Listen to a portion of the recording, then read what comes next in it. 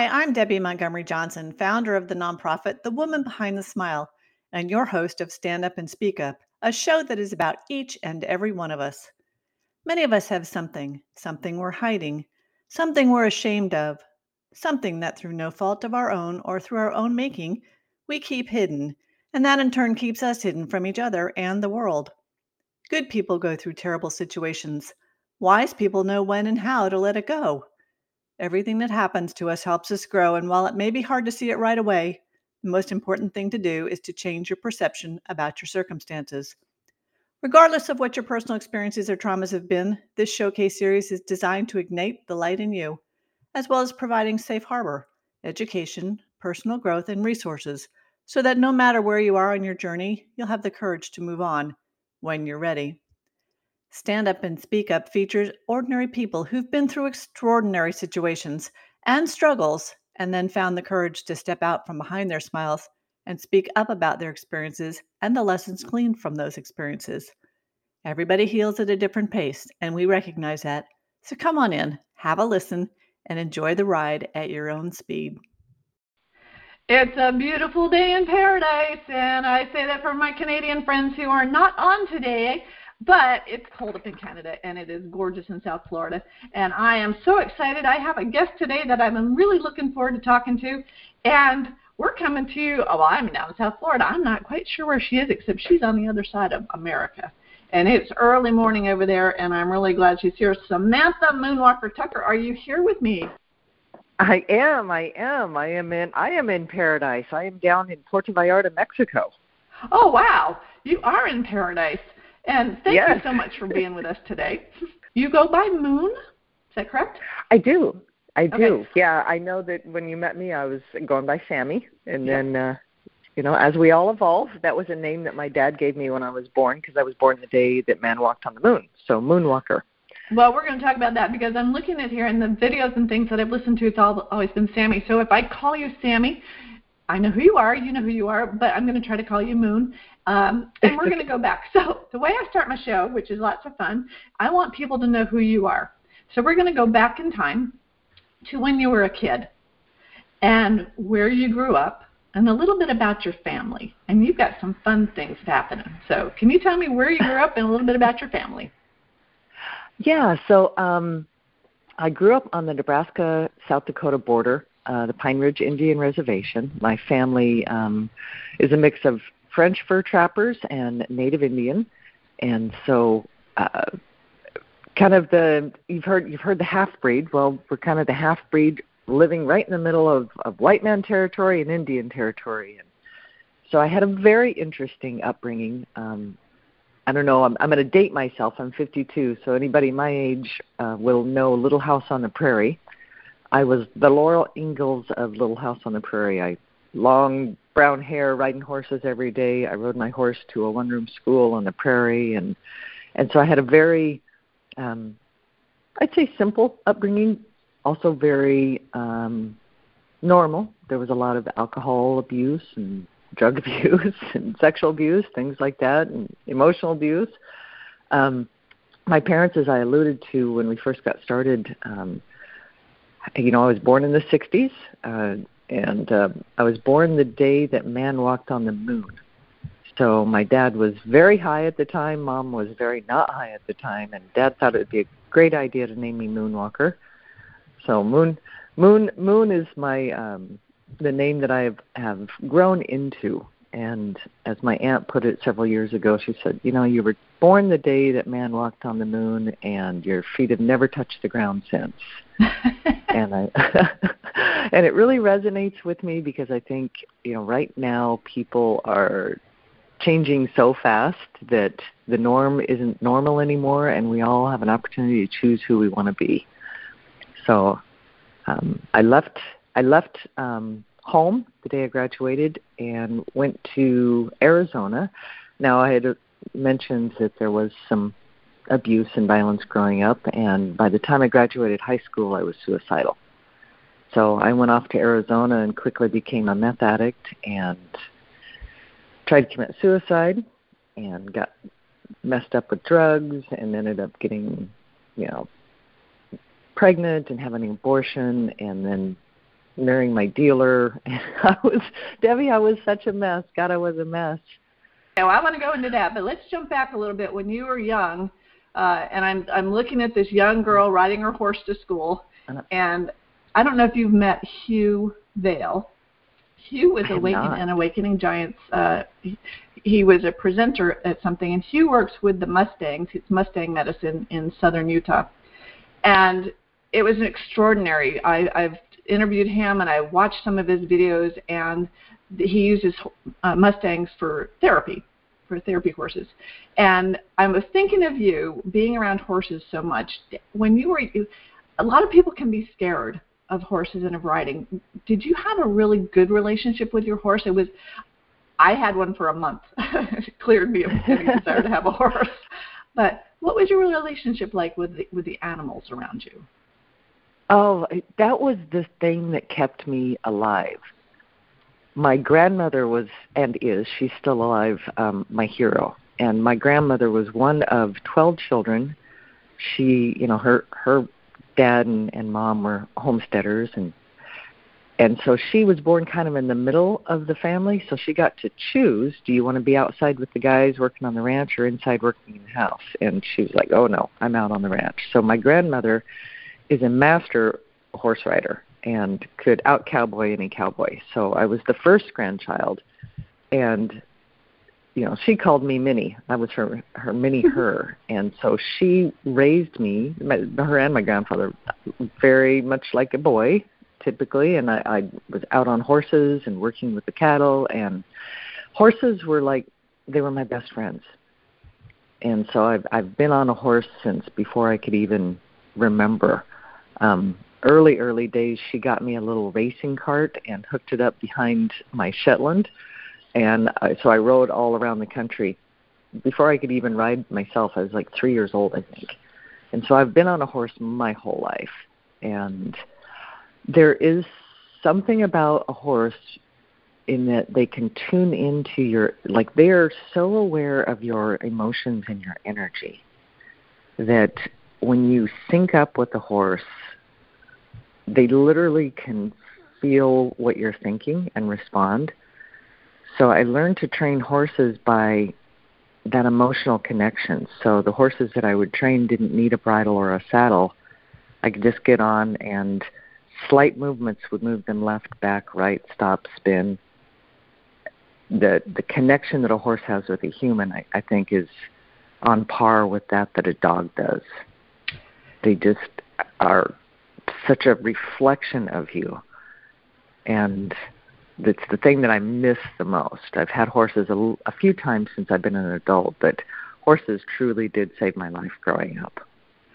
Well, when I listen to Hugh and listening to you talk about it, you can actually feel it. And my husband and I have started watching we binge watched the show Yellowstone. And at the time I interviewed Hugh, we were at the beginning where they were training the horses on the ranch up in Yellowstone, and they were not doing it kindly. And so Hugh was explaining to me exactly that the horses can feel your fear.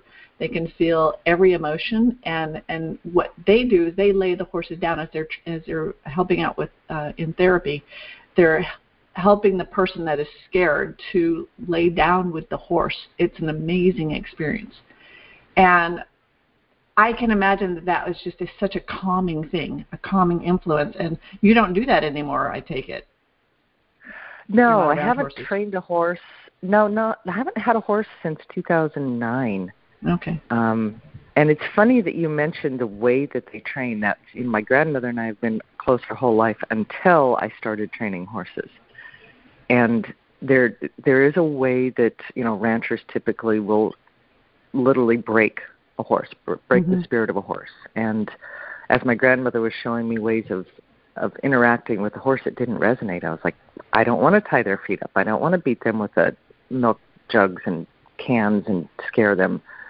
And we kind of parted ways and didn't really work on horse training together because there's a natural way. There's a way of moving your energy with a horse that will earn their trust. And then once you have that trust, then it's just a partnership. It's kind of like a dance.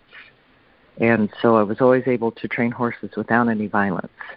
it was the one space in my life where there wasn't any violence. Yeah. I can hear that in your voice. It's very interesting how I can't see you out there literally breaking the horse. So, but thank you. I just wanted, that caught me when I first heard you say that you rode a horse to school when you were little. I'm like, we've got to talk about horses. Yeah. So moving on, you left up the farm or the ranch, and you went down to Arizona and got into a bunch of trouble. What got you into the Air Force? I'm talking as a former Air Force veteran. Okay, I was Air Force. I'm like, how'd that happen? So it was another just serendipity God moment. I got pregnant the second time, got married to just a wonderful man now. We were both strung out on drugs, so there's no judgment. We did the best we could, and it just didn't work. So with a newborn baby, I ended up going back home to Nebraska and South Dakota, and just literally fell apart. I just felt like such a failure. I didn't know how to love myself. Now I'm a single mom, and I'm on welfare, and I'm back home, and it's a crazy hot mess. The time in our family that was really, really chaotic. And my grandfather, God love him, was bipolar and had run away from home at the age of 8 because of violence at home and was raised by ranch hands. So for him, family was everything, but more like a godfather-ish type of way. We always called him Raging Bull because his bipolar was so bad. And he kind of hit his lows, and one time he ended up in the mental ward of a hospital in Scottsbluff, which was a town near where I grew up. And, well, when I moved back home, I hit rock bottom and ended up in the same hospital and literally ended up in the same room that my grandfather had been admitted to. And I'm looking out the window in my little gown and realizing I'm standing in the very footprints that my grandfather did a year before in that same room when he ripped off the window and jumped out and was caught running down the street with his little gown on, trying to escape the hospital. I'm like, I got to do something different here. I'm repeating some family patterns, and I know exactly where this goes. And so when I checked myself out, and I drove down to the Air Force recruitment station. And I was like, this is my only hope. This is it. I don't know how to get myself out of this mess. This is my only hope. So I walk in, and really nice guy starts asking me some questions, and he's like, yeah, let's fill out some paperwork. So he's like, what's your address? I said, well, I just came from, and I named the name of the hospital. And he goes, what? And I said, yeah, I just check myself out of there. And he said, stand up and walk out. And my heart just must have, I don't know what the look on my face was, but it must have been pretty panicky. And he just took a deep breath and his shoulders slumped, and he said, and turn around and walk back in and tell me a completely different story. And I was like, oh, like acting. Okay, I can do that. So I walked out and I walked back in, and none of the drugs, none of the psych ward, none of that stuff had happened. And so I joined the Air Force, and it was wonderful. I went to basic training, and the day that they give you the assignment, for your job and your location and stuff, they assigned me to pharmacy. And I'm thinking to myself, oh, no. I can't tell them I've been an addict. You can't put me in a pharmacy with a bunch of pills. No, this is not going to work. So I go in, I'm like, you don't understand. No, I don't want to be a pharmacist. They're like, you don't understand. People would love to have that job. I said, not me. Find something else. And they're like, well, you got to go talk to this person and that person and whatever. And so I end up in the colonel's office, and I'm explaining to him, I without explaining, right? I got to make this, why don't you want to be a pharmacist? And so I'm spinning whatever tale I'm spinning, and this guy that looks like Billy Gibbons from ZZ Top walks by. Now, they stand out on an Air Force on Langley, right? Or not Langley, but, where did we go to? Texas. You're down. Yeah. Brain cramp. Yeah, San Antonio. And he just keeps slowly walking by, and pretty soon the colonel's phone rings, and he picks it up, and he hangs up, and he looks at me. He says, all right, just go out the door and go down the hallway. So I do, and I end up in Billy Gibbons' office. And I walk in, and he's like, "Hey, you've got a nice voice. Have you ever considered radio, TV?"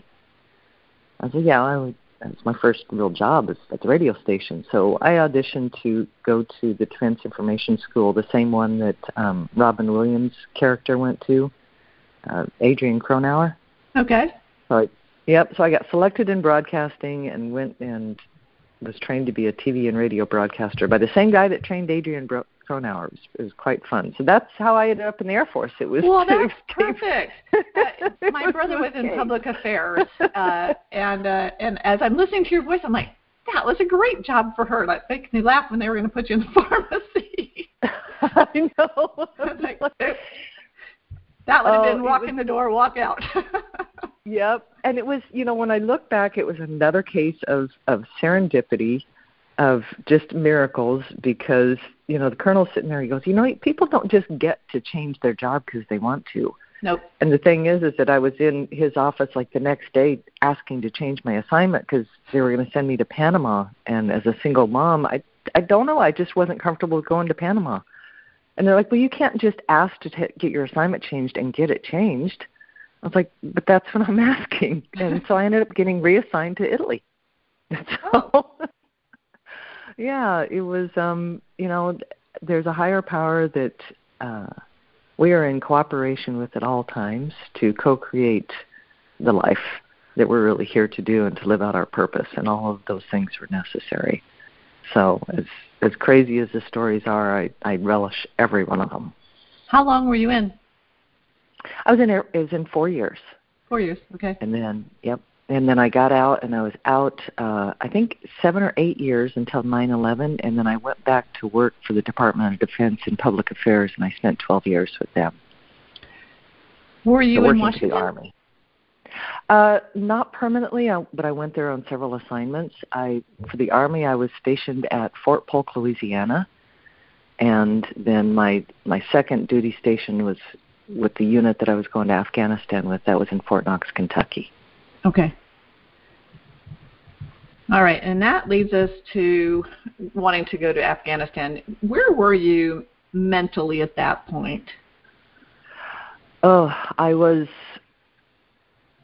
so after I joined the Air Force, I got divorced, and then I got remarried to an airman and had another child, so I had 2 children. 9/11 hit. I'm like, hey, I met him in the Air Force. I was like, let's one of us go back in. And he's like, okay, I'll go back in. So he comes home, and he had joined the freaking Army. I'm like, what the hell? Air Force quality of living, Army quality of living, not even on the same galaxy. Mm-hmm. And I'm wanting to get divorced at that time, but, you just can't divorce Dad that's going off to war. That's never going to turn out well. And so I stayed with him, moved to Fort Polk, Louisiana, and we end up going through a divorce after his assignment. He gets back from Iraq. And so I am remarried to now another Army guy. And so I'm just a mess. My kids are a mess. My second husband is now remarried to a lady that's strung out on meth, and there's so much chaos and just misery. I had been on antidepressants since I was 18, and I was just numb. I was strung out on just antidepressants and depression, and even though my career was going great guns, I was in a third marriage, and I knew that was headed for divorce, and so I sought out the assignment to Afghanistan. I was like, I don't know, I don't have the skills to do this. And I had worked for the Army long enough to know that pretty good chance it's not that hard to come back dead. And so that was really my plan. I sought out, applied for, and was selected to go to Afghanistan to set up a new unit. I was the public affairs officer for it. And that was my whole plan. And as I got to the unit and we were building it, I was like, yeah, this is a pretty messed up unit. Civilians, reservists, and active duty all together as one unit. I don't know who thought that was going to be a good idea. You can't combine those 3 cultures into a cohesive group. And so my mindset was literally, I'm going to Afghanistan. I'm going to bank a bunch of money. At least my kids will have that. And I'm coming home dead. And if I don't, I'll have enough money I won't ever need anybody again. So it was my honorable suicide plan. Wow. That was exactly where my mind was. Life was not worth living, and I didn't have the skills to do it anyway. It sounds very hopeless.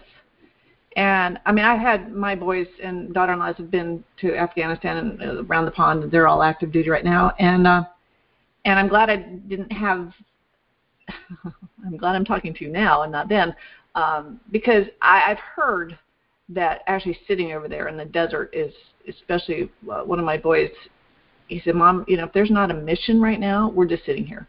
And you don't want to be there. You're gaining weight. And it's just like, why are we here? And it can be very depressing. And so I know the next thing that comes is the accident. I want you to address that. I'm not quite clear where that happened. So can you tell me, where do you go from here? Where do you go from thinking you're going to go to Afghanistan and it's the honorable way to either serve or to die? Where do you go from there?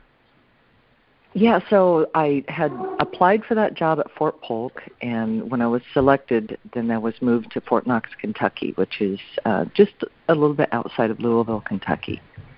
And it's at the time had tanks, a tanker unit. So the little unit that I was a part of was engineering, and so I moved there, and I moved there in July. We were supposed to deploy to Afghanistan in early spring. And I'm just, training and trying to make it through every day. I'm going through a divorce as a newlywed, bought a house. I'm going through the motions, but I'm completely just messed up inside. And I had all the things that our society says you need to look successful. I had a good-looking husband. I had done the mom thing, had 2 kids, didn't matter that they didn't speak to me, had a brilliant career, I had the house, I had toys. So I was filling myself with things because I didn't have any substance. So I had just bought, I'd sold my Harley Sportster and bought a Fat Bob. Big, beautiful motorcycle, because it's the mountains and it's beautiful, and motorcycle riding always calmed me down. It was just peaceful. And so I'm biding my time waiting for our deployment, and it was a Friday morning, and I had been up all night crying and text fighting with my husband, who was still at Fort Polk, Louisiana. And I was just so numb, and I thought, I'm just going to ride my bike to work because it always makes me feel good. It's Friday. Maybe I'll go for a ride afterwards. So I get on the bike, and it's a beautiful fall morning, October in outside of Louisville. It was gorgeous, and I lived in a little town and had to kind of ride through the hills to get to work, and the fall colors are there and the mist on the road, and by the time I got to work, I was, everything was all calm and peaceful and serene, which lasted about 2.5 seconds when I walked in the office door. Just obviously went back into crazy, and by the time the day was over, I found myself just kind of like shaking and crying on my motorcycle in the parking lot. I didn't want to go home. I didn't want to go home alone.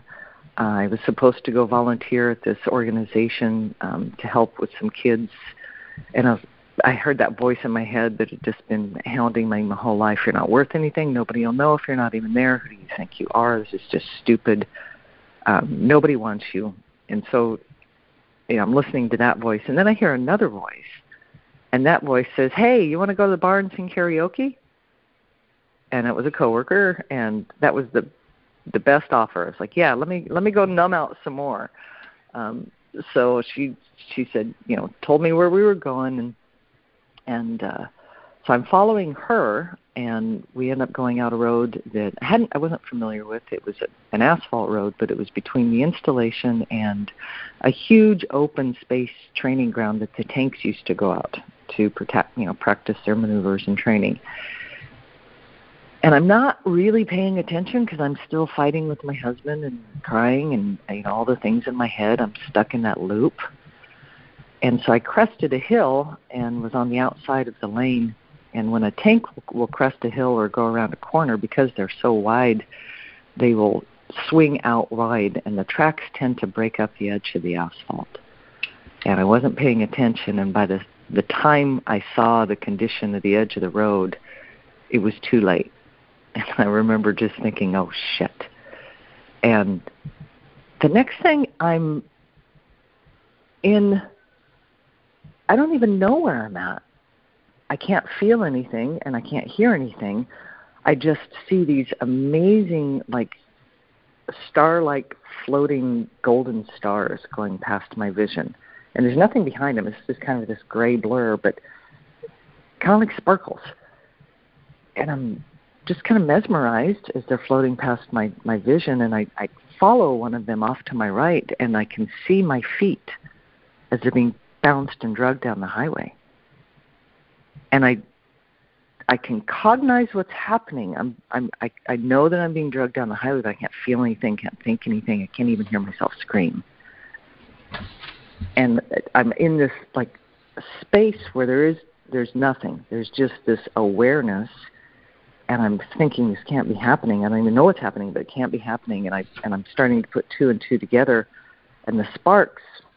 I'm underneath my motorcycle, and I'm being dragged down the highway. Oh.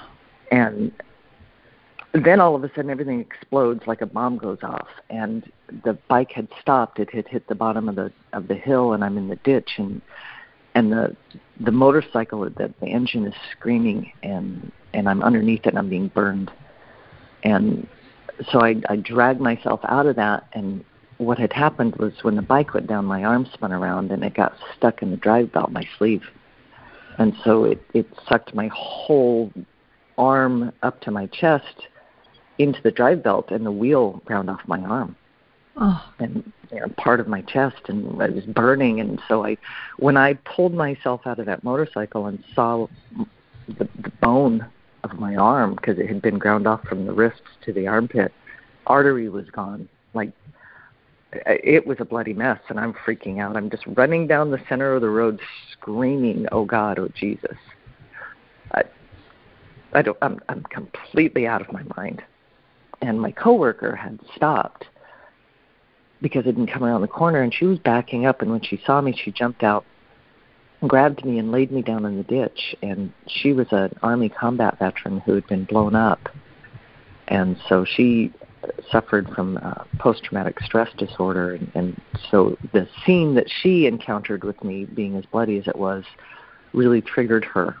And so she was having her PTSD experience. I didn't see her after that. I think she was off coping as best she could. So I'm laying in the ditch by myself and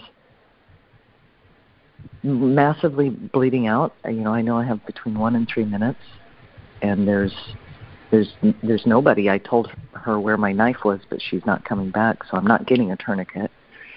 And I'm laying there realizing, oh, wow, I'm dying. And there wasn't a movie of my life. There wasn't any scenes of highs or lows. There was just an overwhelming black sense of regret, just remorse. I just left such a shit show. And there was nothing I could do about it. And so for the first time, I did something I hadn't really ever done in my life, and I focused on what it felt like to take a breath. I just laid there and felt the air come through my nose and into my body, and felt just the sensation of, wow, that's life. And so I did it again, and I wondered if that was my last breath, because I was getting tired and I was getting thirsty. And I just surrendered as I focused on my breath and watched the leaves float above me on the trees and the wind. And I just surrendered. And when I did that, something happened, and I, as I've always known me, disappeared. And all sense of my body disappeared. And I just was. I just was. I was a part of everything and a part of nothing all at the same time. It's hard to describe what just feeling your consciousness is like, because there's no feeling in consciousness. It's the lack of feeling, but the feeling of just pure love. And so I'm in this space where there's no condemnation, there's no remorse, there's no regret, there's no pain. There's just pure love. And I sensed a knowing. To say I heard a voice doesn't work, but I'll use those words because that's the closest thing I have. But I heard a voice that came from within me and from without me that said, "You are mine." And it just cut through everything that I am. And I realized at that moment that I was hearing the voice of God. And so it said it again, "You are mine." And it was such an overwhelming sense of belonging. Everything that I'd always wanted as a person, as a child, as an adult, was to belong, to know that I was loved and that I was worthy. And in that moment, I knew that, and I was like, wow, this is so different from the God that I was taught, the angry, vengeful God, that if you screw up, you're going to be judged and go to hell. It's like, this is completely different. I don't know what this is, but this is completely different. And then that consciousness kind of, there was a sensation of chuckling, and I sensed, well, now that I have your attention, I have some things to share with you. And so I proceeded to just receive messages of love. And in that short time span, I was shown my life in a way I never saw it before. I was able and shown my life objectively, kind of like the viewpoint of God, where just observing with no judgment. And I was able to see that everybody in my life did the best that they could, and that I did the best that I could, and that I was responsible for everything in my life. It wasn't my mom's fault. It wasn't my parents' fault. It wasn't the drugs' fault. It was nobody's fault. I chose everything from a much higher level than just individual free will. That in essence, I went through everything I did to bring myself to that ditch, to bring myself to the moment I was living right then. And that was the moment of, oh, I am loved. And I am one with God and with the universe. And that this is who I really am. I'm not that body. I'm not that identity. That's the life that I'm living and expressing right now, but I'm so much more. And I'm not separate. And I don't need to belong because I do belong. That God is within me, living through me, and that I am also fully human. And so I just got this experience of my soul and like the Creator and life on earth and the decisions and the choices that I made, and everything was perfect. And I was also able to change my beliefs about who I am and see that, like, link all the different decisions in my life that brought me to that ditch, the people that I chose to be around, the beliefs that I had about myself, the things that I thought I was capable of doing. And all of those were just beliefs because I chose to believe them, and that it's so easy to just make a different choice and recreate a habit of feeling worthy and feeling loved and feeling capable and feeling confident. And that I kind of got a viewpoint of how we get conditioned to be the personality that we are, and I got the opportunity to change my personality. So the woman that was drug into that ditch isn't the woman that was carried out. Mm. I had a complete transformation that is the best gift I've ever had in my life. I look at what's left of my arm, and it's like, this is my superpower. I can look at it every time and go, yep, you did this. You love yourself so much that, no, you weren't just going to commit suicide and opt out. There was an opportunity for you to wake up to who you really are and stop believing who you thought you were. And so it was an amazing, beautiful experience. I was just saying amazing was the word coming to my mind, and I think I've heard, and I espouse this too, that we are eternal beings having a mortal experience. And the things that we choose for good or bad, and those things that happen to us, we can flip them and say they may be happening for us. So in your case, the accident actually happened for you, even though at the time, beforehand you were thinking, okay, let's have an honorable death in Afghanistan.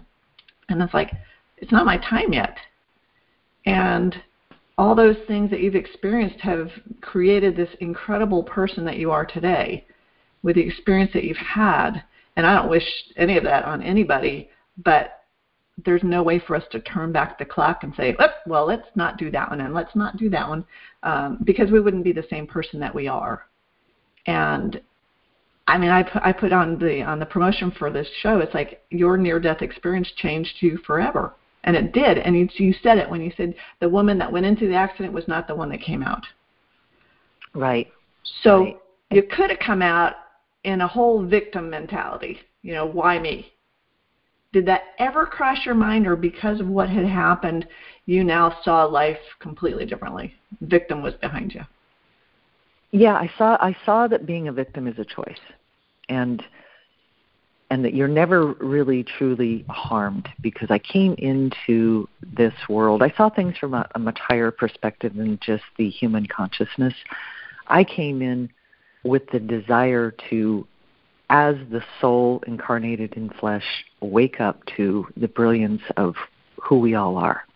And we're not a rare, unique accident that is, you know, going back to your comment that we're a spirit having a human experience. I had heard that, but I didn't understand it, because it was always couched to me in your eternal spirit having a one-time human experience, and what you can accomplish in this one life determines the future of your soul into eternity.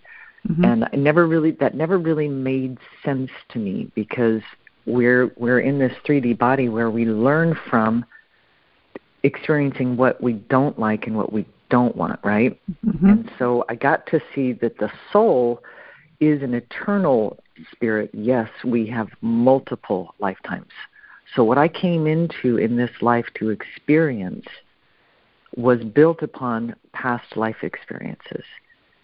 Also incorporates the experiences of my ancestors. As we now know, science is showing that we are chemically a product of the experiences of our parents and our parents' parents and our parents' parents. So we are born with certain preconditions, what's called karma, that we can work out. And I believe that we are the essence of God that has vibrationally been lowered to such a point that we are in a 3D physical form, so that we can experience everything. Like, God is everything, but you don't know what you are unless you've experienced what you're not.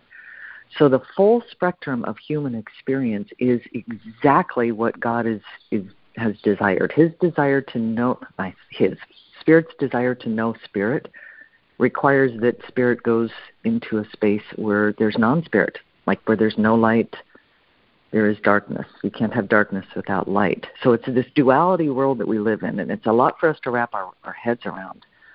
But because I had experienced that, when I felt somebody putting a tourniquet on my arm, and I realized, oh my God, I'm going to live, well, I can't unexperience what I've just experienced, which means I'm not only going to live, I'm never really ever going to die. This experience is one of many that I'm going to have, and I finally broke through the victim mentality, and now, so let's go live life. I haven't really lived life. I have been depressed my whole life, so there's no way I could be the victim anymore, because I realized that I put myself in that ditch for a reason, which means now I can create anything that I want. No, it is amazing how you took that experience and then catapulted, if I can put it, to the next adventures in your life. What's the time period after the accident and before you decided to get into your next hobby?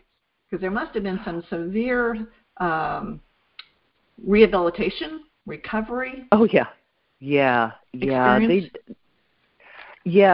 wanted to harvest parts from my body and try to save the arm, and so the doctors that were working on my arm, Kleinert and Coots, were the first ones that did a double hand transplant.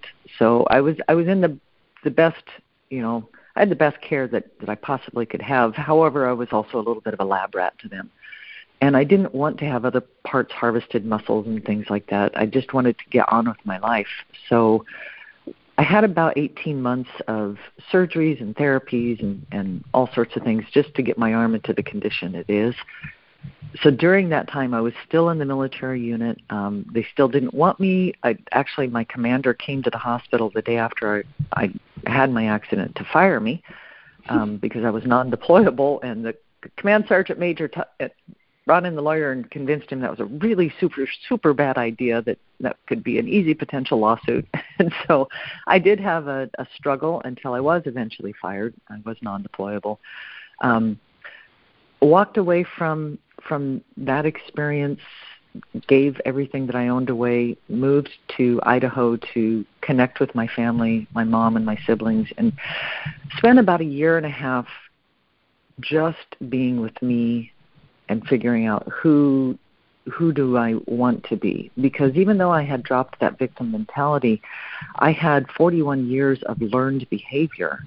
And it's one thing to wake up and go, okay, great, I'm God having a physical experience, life is great, and I can create any life I want. And it's another thing to change the actual blueprint and habits of the body that I'm in, like of this amazing body, this life that I'm in. That takes time, and it takes discipline, it takes commitment, it takes courage, and so it also takes learning. I had to unlearn the ways of being, so I completely severed every friend that I'd pretty much ever had because they reflected back to me who I no longer was. And so I isolated in a very healing way and surrounded myself only with people who weren't self-sabotaging victim mindset, strung out and drinking and all those things. So I built a new identity and personal reality through work after having the aha experience. So I want to let everybody know that it wasn't just I came out a brand new person. I did, but that person also had to be trained and learn the skills. So it was during that time period where I'm open to learning new skills. I'm seeking out new skills. How do you have a good mindset? How do you develop good habits? What is possible? And so for me, everything was possible. And so my brother is a big hunter, amazing, amazing skill. And he's like, sis, have you ever shot archery? And I was like, no. And he's like, let's go see if we can get you hooked up. So we go into this store and walk up to the counter, and we're in hunting country, Idaho, right? They know what's going on. Walk up to the counter, and the guy, starts talking to Russ. He goes, no, I'm not here. It's my sis. And so he looks at me, and he's like, oh, okay, so what can I help you with? And he's like, well, I want to learn how to shoot archery. And so he starts talking. He's like, are you left-handed? Are you right-handed? And I held up my only hand, and he just, his eyes get really big, and he's ma'am, archery it's a 2-hand minimum, ma'am. 2 hands. I'm like, really? 2 hands? I got to have 2 hands. Well, I don't. I was like, there's no other way. And he kind of mocks holding up a bow. He's like, well, you lift it with one hand and you draw the bow back with the other. And I was like, okay, point taken. All right. So I put archery in the box of the tiny list of things that I can't do, and didn't really think much about it. And a year later, ended up moving out to California to work with a prosthetist who they're the ones that make the artificial limbs. And I went out there because I thought, I've been speaking to people and doctors since, a month after I lost my arm. My occupational therapist was like, man, you have a great attitude about all of this. Can you go speak to this doctor and that doctor and this patient? And so they got hired to go around the country and speak to doctors and patients about the patient side of amputee, becoming an amputee. And so I was like, well, wouldn't it be cool to work in an office where you're working with nothing but amputees, and maybe I can help them understand a better way of looking at life and not being so depressed and all of the things. So I move out there with all these big hopes. And one of the guys that comes in is in a wheelchair, and he's missing a leg and he's missing a left hand. And we get to talking, and he asks about military service, and then he asks about hunting, and he asks about archery. And I was like, oh no, I apparently there's a 2-hand minimum for that sport. And he goes, really? You just wait right here. So he wheels himself out, and he comes wheeling back in this about 4-foot-high round target. And he wheels it into the patient exam room, and he hands me a bow.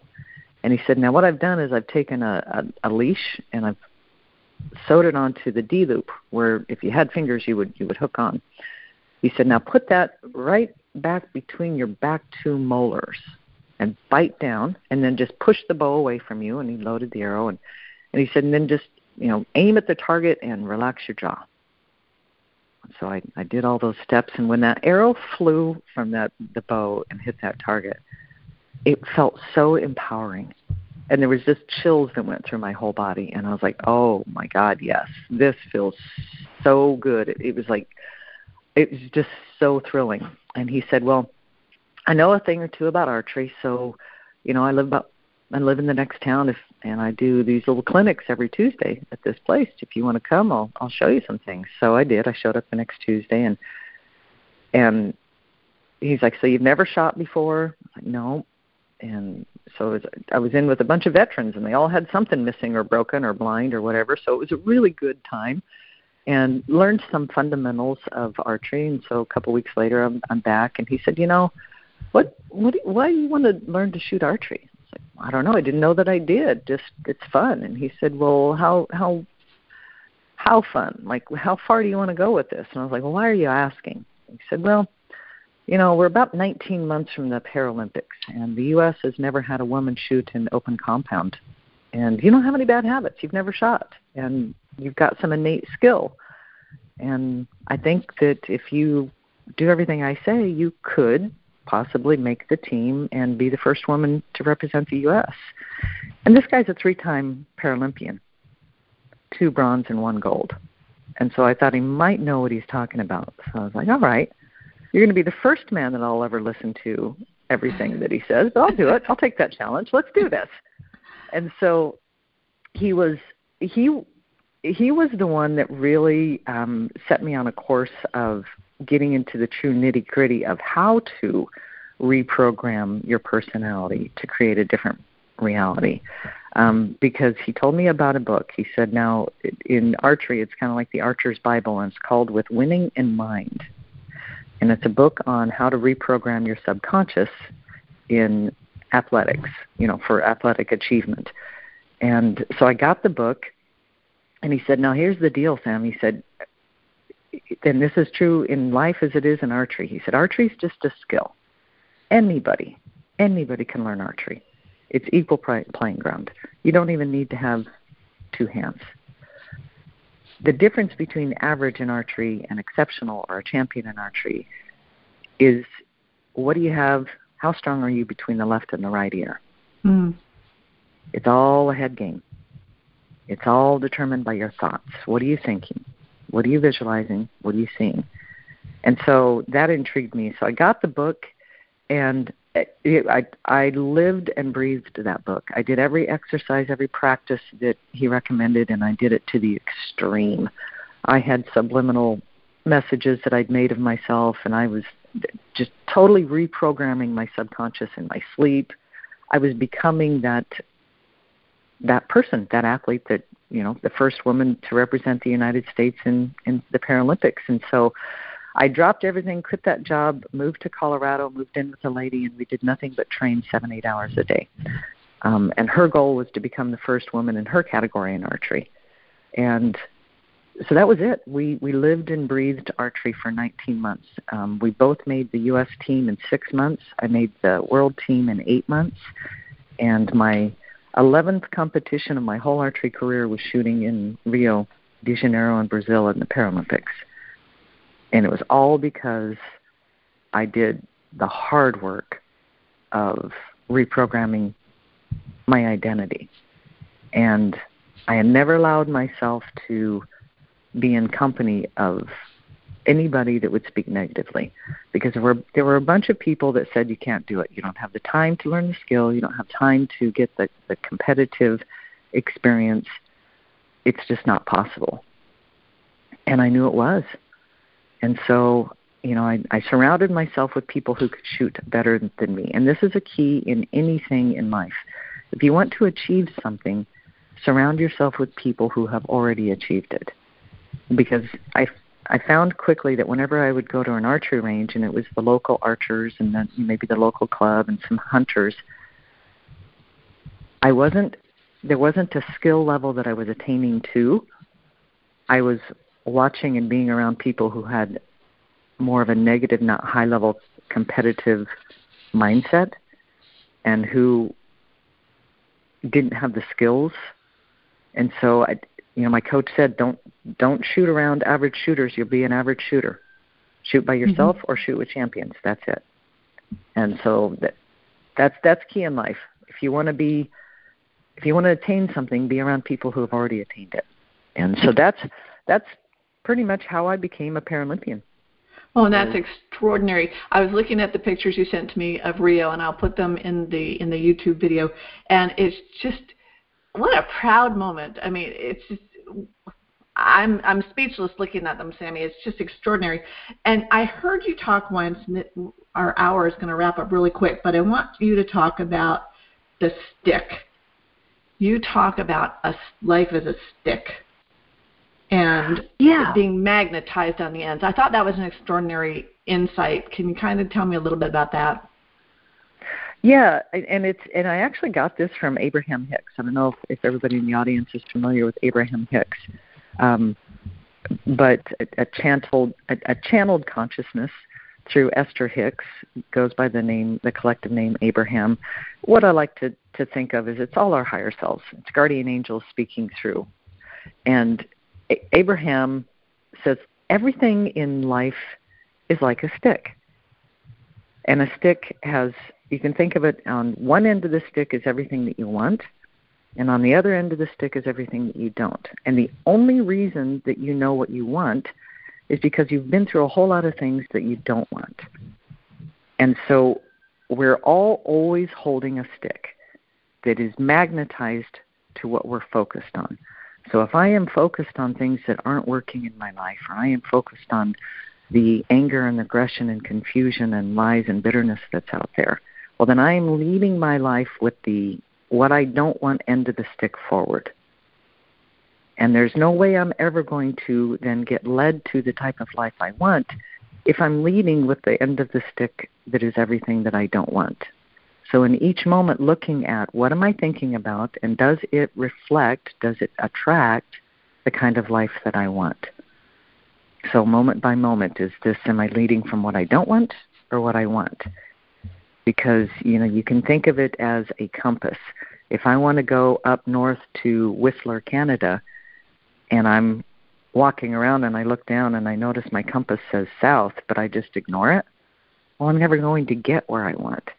At every moment, it is that critical. Where is my focus? I have to be focused on keeping myself true north if I want to go north.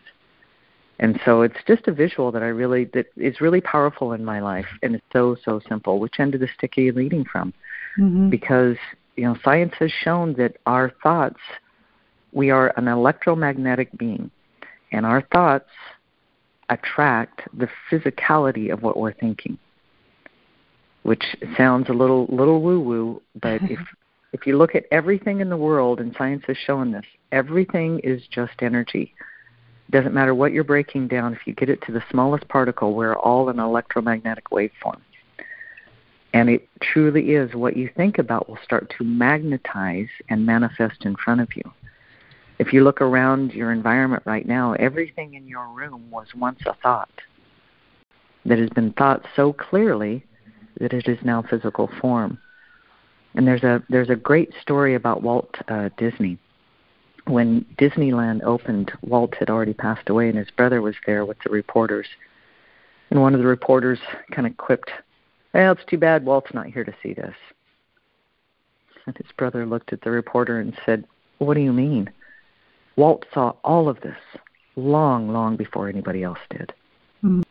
And so when we look at our life, we can literally look around and go, this is the product of not only somebody else's thoughts, but everything in our environment is a product of our thoughts. That can be really hard when you're looking around and you're thinking, I don't like a lot of this stuff in my life. Mm-hmm. And then you can also look at, all right, well, instead of just laying blame, let's look a little objective, like kind of like me in the ditch. Let's look at our life as if we're watching a movie. And where did we learn the things that have attracted the things that we don't like? Well, we learned them from our caretakers in our environment. And where did they learn them from? Well, they're caretakers in their environment. So if we're all repeating habits of thoughts and ways of belief that we've learned as a child, then it's okay to stop blaming, and it's okay to just go, all right, now we know how we learn. Let's develop some repetitive thoughts and ways of thinking and ways of catching ourselves being when we're being a way that we don't want to be, and just gently correct it. Kind of like an airline does when it takes off. A plane takes off in New York and it's headed to LA, and it does a constant series of micro corrections, constantly correcting its path. No judgment, no blame, no, oh crap, I got off course, might as well just crash now. No, just constant little corrections. And we're the same way. If we can do constant little corrections with kindness and compassion towards ourselves, you will be shocked and amazed at the changes that you can make in your life. That's the most positive way we could end this show, and I'm thinking there's so many things that we could talk about, and this applies, especially that constant corrections applies to everything we do in our lives. And I'm sitting here and I surround myself with a happy office, except for some of the piles of papers which I need to clean up today. But like you, I put myself around the positive people, and I've learned to say no to many things as I've gotten older, and that took a lot. It's still hard for me to put a lot of the thoughts about friends that I've lost behind, and accept that, as you, I realize that many people have come into our lives for a reason and for a season, and they don't need to be there anymore. And understand that that's okay, and that's the responsibility that we have to take to make sure that we're okay with the people that are in our lives, and to be happy with what they're doing. And I love what you're saying, Sammy. I'm going to call you Sammy because that's how I met you. How can people get a hold of you, and what are you doing now? So they can find me at moonwalkerlife.me. The class is called, again? Get Your Zest for Life. Get Your Zest for Life Back. Get Your Zest for Life Back. And you're also part of Awakening Giants. I am. And starring in the Awakening Giants TV. Yep. So I'm super excited about that. I think that the mission of that program is so wonderful. When Sprite says, just imagine somebody sitting on the couch, flipping through reality TV shows, and they come across Awakening Giants. Well, that's going to open their eyes to a whole new way of looking at reality that, the crazy housewives of California certainly isn't going to do. Anything that empowers the individual to come back to their true self and create the life they want is something I want to be a part of. And Awakening Giants has the most amazing people. I've interviewed so many of them and of us, because I'm part of it also. Unbelievable experiences, people that are vulnerable, people that are brilliant, people that have had some extraordinary experiences, some extraordinary falls, but it's the courage and will to move forward and make a difference in life and awaken. And awaken the world to the good things that are out there, and change our thoughts.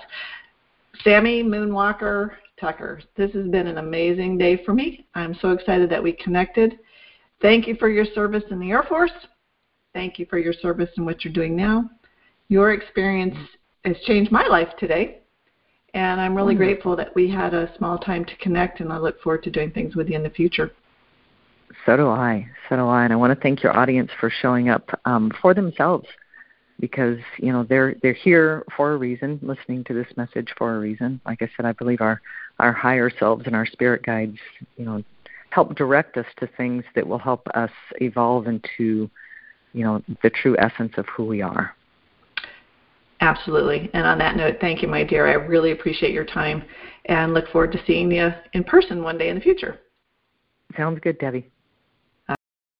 Thank you for listening to Stand Up and Speak Up. We are dedicated to encouraging you to remove the mask of embarrassment and to being your best self. If you are the victim of a scam or cybercrime, please visit againstscams.org for assistance and guidance about options and recovery. SCARS, the Society of Citizens Against Relationship Scams, is an incorporated nonprofit crime victims assistance organization based in Miami, Florida, supporting scam victims worldwide. If you can, make a small donation to help victims around the world receive the help they need. This episode has been sponsored by BenfoComplete.com, a vitamin supplement company that supports happy and healthy hands and feet for those with neuropathy. If you or anyone you know struggles with the pins and needles or numbness in their hands and feet, check out our benfotiamine products at BenfoComplete.com. Use the special code STANDUP for a 5% discount on your purchase. Again, thank you for being with us today. Go to my website, The Woman Behind the Smile, for additional resources and information. Subscribe to my YouTube channel and enjoy the replays. My books are all available on Amazon.com and Audible, and I encourage you to join us again. Have a great day.